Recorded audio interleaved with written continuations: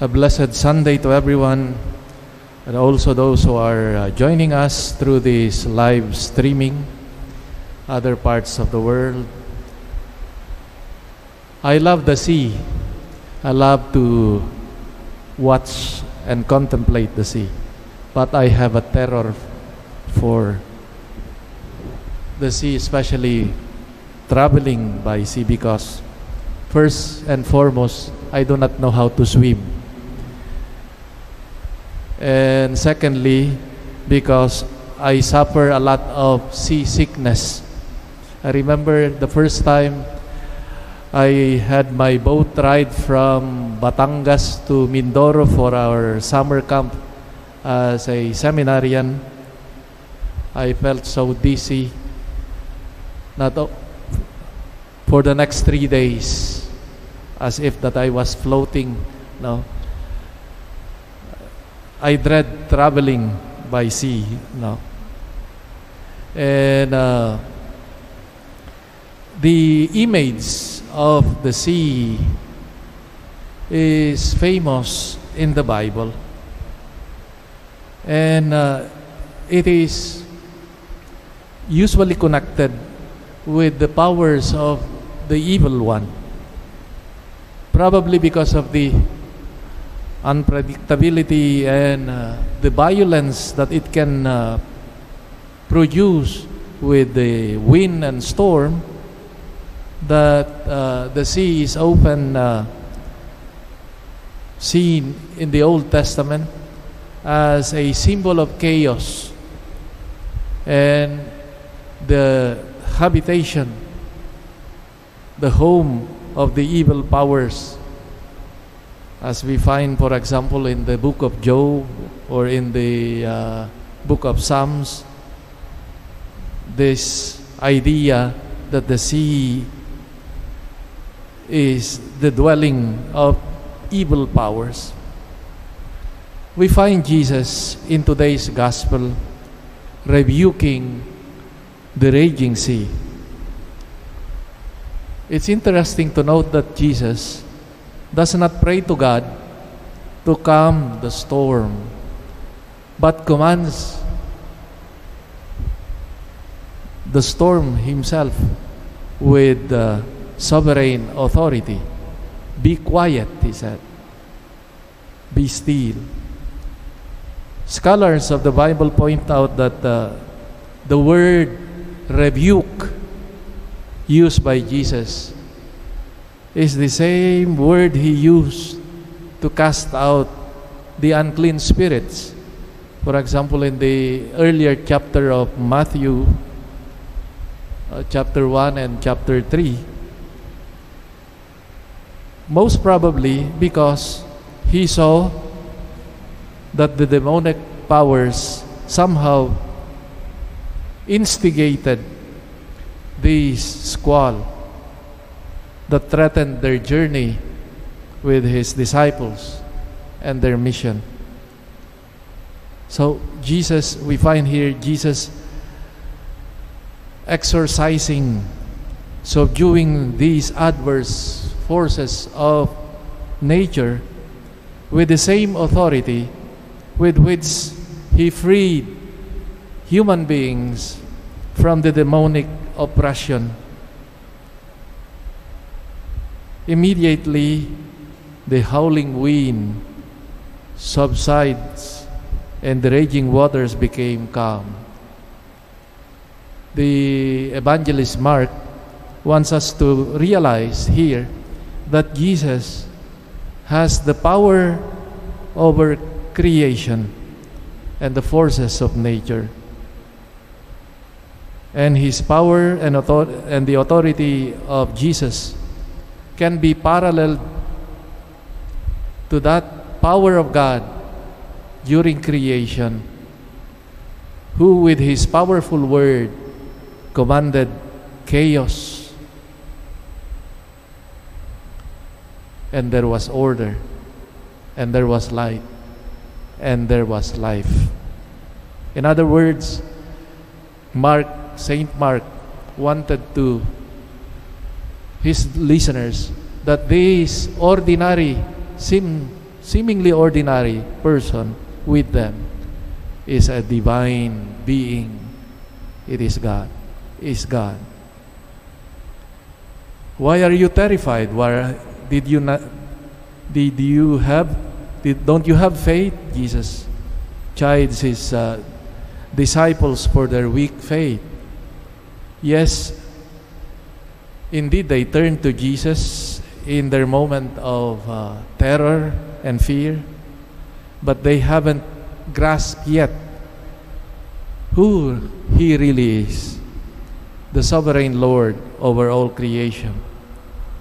Jesus was forming this group of followers who were to be confident in their mission on earth, to bring peace and authority of the kingdom in all troubles of humanity.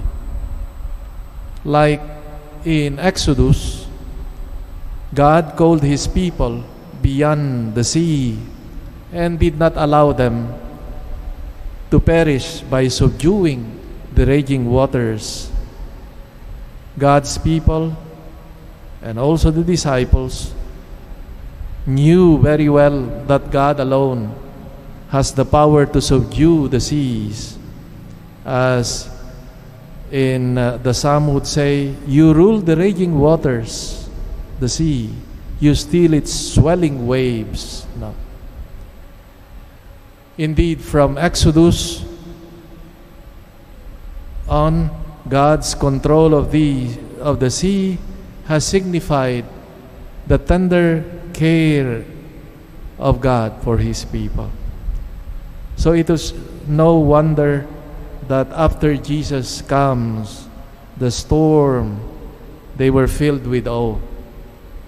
The terror of the forces of nature was replaced by a reverent fear of God. Reverent fear of God's presence in Jesus. Jesus subduing the sea is a manifestation of His divine authority. Commentaries of this gospel passage point out that this experience of the disciples reflects the experience of the early church. The boat bearing the disciples and the sleeping Jesus is an image of the church. The small and struggling early church, storm-tossed on the seas of the vast Roman Empire, must have wondered at times why the Lord seemed to be asleep in the stern, absent, unaware or unconcerned about the dangers that threatened them in times of persecution. How often the disciples through all ages felt why in the midst of the storms of persecution, of natural disasters, personal troubles abound. In fact, here in the midst of pandemic, how many pose the question, have asked me, kailan ba magtatapos ito, Father? Akala ko, no? With all the difficulties that people are experiencing, kailan kaya matatapos ito? But Jesus' authority is without limit. And though He allows trials, in the end, nothing can truly harm those who trust in Him. His reproach to His disciples is an invitation for all Christians to awaken their faith in the presence and in this absolute authority over all creation. The true antidote to fear of earthly dangers is the faith that comes from the fear of the Lord, that reverent awe of God that Scriptures calls the beginning of wisdom. He who fears the Lord is never alarmed, never afraid, says the book of Sirach. Indeed, the most repeated command in the Bible, do not fear. Why? Because to refuse to give in to fear disables the followers from disables the enemy's strategy, which is to dissuade and discourage Jesus' followers from their mission. When we have no fear, as the enemy trembles in fear.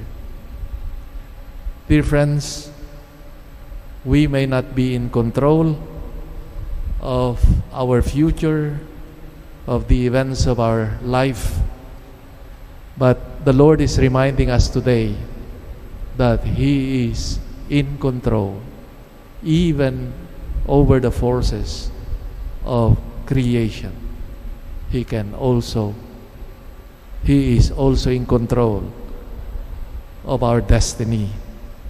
The question, therefore, the challenge is to place our trust in Him, to call on Him.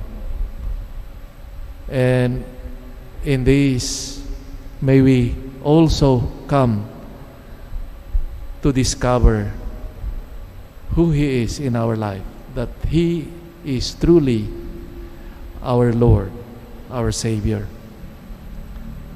That makes us confident and unafraid in facing the realities of life. As we come again to hear His word, to share His banquet, these are concrete proofs that He is indeed with us, that He is indeed sustaining us in our struggle. We may not prevent the terrors and difficulties of life, but we know that those who trust in the Lord have the hand, the word, consoling word, and the saving hand of our Lord. Let us then put our trust in Him who loves us, who has saved us, and who wants what is best for us. Amen.